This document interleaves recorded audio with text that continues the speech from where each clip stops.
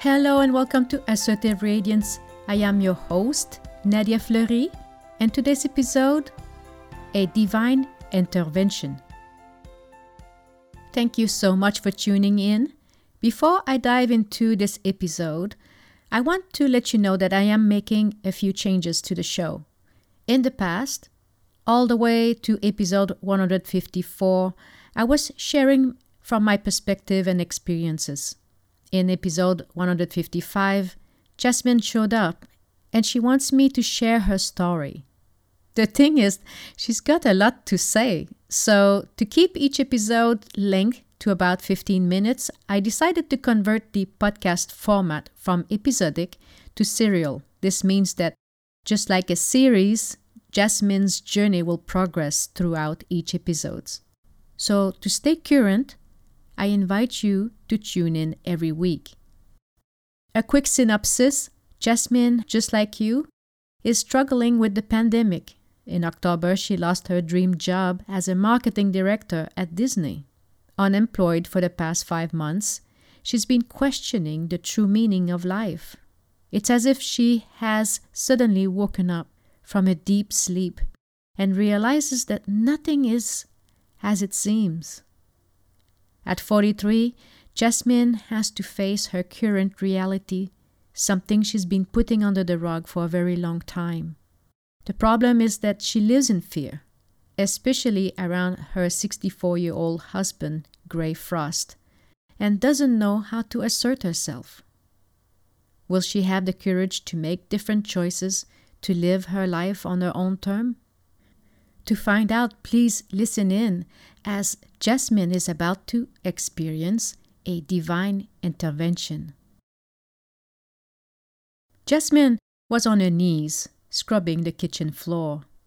She had no intention of doing any chores on this bright and beautiful Sunday. In fact, she was about to go for a walk in the park, then head to the grocery. But everything changed when she dropped an egg on the floor. In the past few months, Jasmine has become clumsy, especially around Gray, and this morning was no different. Gray was already in the kitchen when she arrived, and as a morning greeting, "Why are you late? I don't have all day to wait for my breakfast. You know, it's getting very annoying. You're slacking since you've lost your job," Gray said with a reproachful tone.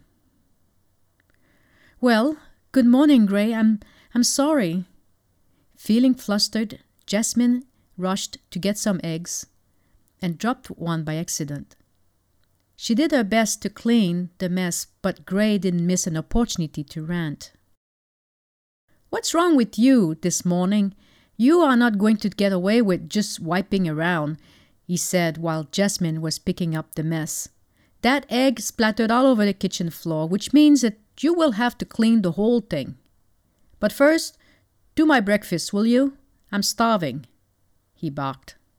Jasmine did what she was told. She was used to it by now. It started gradually, after her big promotion 5 years ago. Rather than being supportive and proud, Gray became moody and intolerant. He fired Clara, the cleaning lady, on the count that she did not do her job well enough. Jasmine had asked Gray to find another cleaning lady to help, as she knew that she would not be able to maintain Gray's expectation of a tidy home while cooking, raising Nick, and do her job well at Disney. Not only did Gray have high standard when it came to cleaning the house, he was also opinionated as to how tasks should be done. After seeing a steam mop commercial where it showed how regular mops were simply dragging dirt around, he reasoned that the steam mop was too expensive, and therefore the best way to clean the floor was on your knees. So no cleaning lady would stay after their initial hire. Gray was full of traditional stereotypes. He believed that cleaning was a woman's responsibility. So in the end, Jasmine took the task of cleaning the floor on her knees. Furthermore, Gray seemed to have found a way to dodge his side of the responsibilities when Jasmine wanted things upgraded or repaired, he simply told her that he's not the kind of man who spends his weekend with a honey-do list. If you want things done, you've got to figure it out on your own, he had said. Eventually, she learned to never ask. When something broke, she just took the lead to repair it. It was lucky that Nick was bigger now. A year ago, when the furnace broke, it was Nick and Jasmine that went into the attic to fix it. Gray's only worry was what's on his plate to eat and what's next on TV. As she scrubbed, she was thinking of the conversation she overheard last week. Gray was outside talking to the elderly neighbor, Betty. "I certainly hit the jackpot with Jasmine. She cooks, cleans, she even paints, drills, and tiles. She's very crafty. And the best part, she does everything I tell her to do without saying a word," said Gray with pride. "I hope you take care of her the same way as she does for you," replied Betty. "But of course, I get her flowers on Valentine's Day and on her birthday. She just loves doing all the work. So I keep myself out of the way," said Gray, nonchalantly. "Gray, I am old enough to give you a piece of advice. Never take your spouse for granted. I miss my husband. I never thought I would be a widow at 72. It's been 2 years since I've lost Charlie, and it's tough to adapt," said Betty with sadness in her voice. "Well, Jasmine is young and full of life, and she's got all the necessity of life. What more does a woman need anyway?" wondered Gray. "Well, Gray, women have feelings," said Betty, a little concerned. "Feelings? Nah, Jasmine's fine," retorted Gray. "You seem to know what's right for you," said Betty, with a little hint of sarcasm. "I surely do, as I'm never wrong," responded Gray with absolute certainty. Since Jasmine was no longer working, she took the habit of cleaning the house while Gray was at work. It was more fun that way, because she could put on some music and sing and dance as she cleaned. Jasmine had a way to turn tedious tasks into something fun. More than that, she had purchased a mop and was hiding it in the garage. Today, not only did she have to clean the floor on her knees, but she also had to sing and dance in her mind, as Gray did not like music while reading the news on the internet. As she scrubbed, she was thinking about her life and how she wishes she had the courage to stand up for herself. But just the idea of having another argument seemed too exhausting. She tried in the past to share her point of view with Gray. She wished he would be more understanding of her needs, but the conversation led to more frustrations. She wondered which was worse, the silent treatment or Gray's ability to make her feel guilty. "Do you mean to say I don't do enough for you? Consider yourself lucky. You have a roof over your head, food on the table, and now you've landed the big fancy job. What more do you want?" retorted Gray a few years back. The trouble wasn't so much about what Gray said, but how he said it. Somehow his remarks cut deep.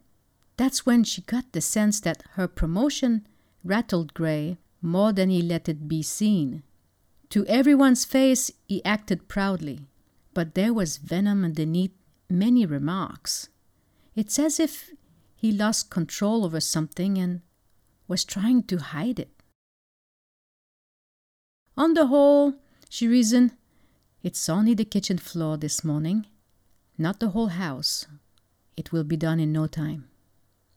Halfway through the cleaning process, Gray had moved into the living room watching TV. Without his negative energy around, she whizzed through the task while protecting her knees with a gardening cushion. Once finished, she looked around to make sure everything was perfect. Her hands were raw and red from the hot water and soap, but she was proud of her work. She made a mental note to buy cleaning gloves at the grocery store. Speaking of which, she thought, I may as well do the errands now and go to the park later this afternoon. After eating a quick breakfast and coffee, Jasmine drove to the grocery store. While shopping, she noticed a young couple in the aisle, holding hands and so in love. Jasmine smiled at the scene, but deep inside she felt really sad. It's been so long since she felt deeply cared for and loved. If I could only say what's in my heart, she thought. After checking out, she went out and assessed the situation. There were only 2 bags in the cart, so she reasoned that it would be less of a fuss if she just grabbed the bags and leave the groceries basket at the entrance. As she was crossing the parking lot entrance, one of her grocery bags broke, spilling the content of the grocery on the ground. She crouched down to pick some of the items when she saw a car coming pretty fast.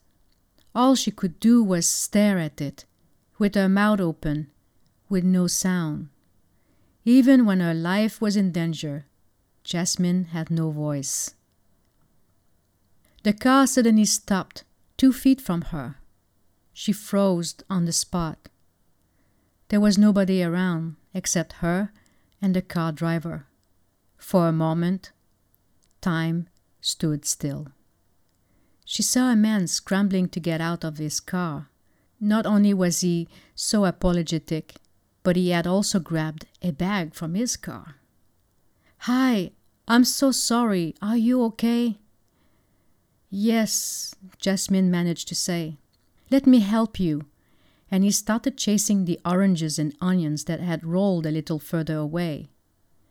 He filled the new bag, while Jasmine, still rooted to the spot, was apologizing profusely.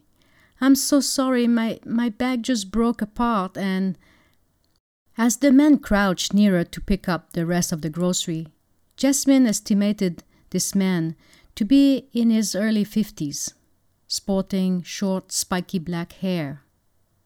Once everything was packed, he looked at her and paused. A very interesting, long pause. Jasmine became self-conscious. She had left the house on a whim, not even thinking to wash her face or comb her hair. To her surprise, the man smiled, a gentle and caring smile. Jasmine felt x-rayed as he looked over her. Suddenly she realized this man was no longer looking at her tear-filled eyes, nor her irritated hands. His soft blue eyes were looking straight deep into her soul. His expression changed to tenderness as hot tears ran down Jasmine's cheeks. Then gently, as he helped her get up, he whispered, "It's all right. Everything is perfect the way it is." Jasmine, still speechless, nodded in agreement. Realizing that they were still in the middle of the parking lot entrance made her regain composure. She bent down to reach the bag, but he was faster. "I will walk you to your car," he said patiently. She still could not talk, so she nodded again and started walking towards her car. Once the groceries were safely in the trunk, Jasmine turned to the stranger. "Thank you for everything," she muttered, feeling somewhat silly. "Will you be okay driving home?" he added with concern. Her tears had stopped now. "Yes, I live right around the corner. I'll be fine. Thank you again." And she left. She arrived home, shaken. The last thing she wanted to do was to see Gray. She quietly entered the house and went straight into the kitchen. She needed some alone time, so she shoved the grocery bag in the fridge without ceremony and quietly walked to the park. Sitting on a favorite bench, she closed her eyes. She could not help but relive that scene when the car almost hit her. She wondered, what if the car had hit me? What if I had died? Would Gray care? Or would he die from starvation before noticing that I'm no longer there? She kind of chuckled at her silliness. Then she remembered what Betty had said when her husband Charlie passed away. You don't fully appreciate what you have until it's gone. At the mention of Gray, mixed with the thought of death, she could feel years of built-up hurt and resentment burning in her throat. Tears flooded her eyes as she admitted to herself that what Gray was doing to her was no longer acceptable. Rather than brushing her feelings aside, she stayed with them. As she cried, she could feel years of pain washing away. After an hour or so, Miss Jane popped up in Jasmine's mind. Jasmine, you know there's a difference between avoiding conflict and creating healthy boundaries, right? You are way more valuable than a punching bag, whispered Miss Jane. Jasmine acknowledged the truthfulness of the message. Why was she afraid of asserting herself and stand up to Gray? Because being older, she assumed that Gray was wiser. Knowledge does not equate to wisdom. Wisdom requires an open mind and the ability to reflect on past experiences while relating to the laws of nature, Miss Jane added softly. In a moment of clarity, Jasmine realized how interesting that it took a near-fatal accident to wake me up.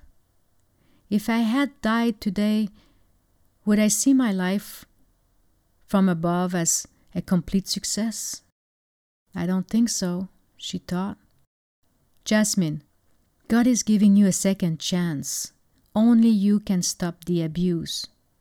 You have everything within you to assert yourself. Your choice will determine your outcomes, reminded Miss Jane. Jasmine's mind went to this tall gentleman with no name. She hadn't felt cared for in a very long time. I think God sent me a reminder as to how love truly feels like, soft, gentle, and caring.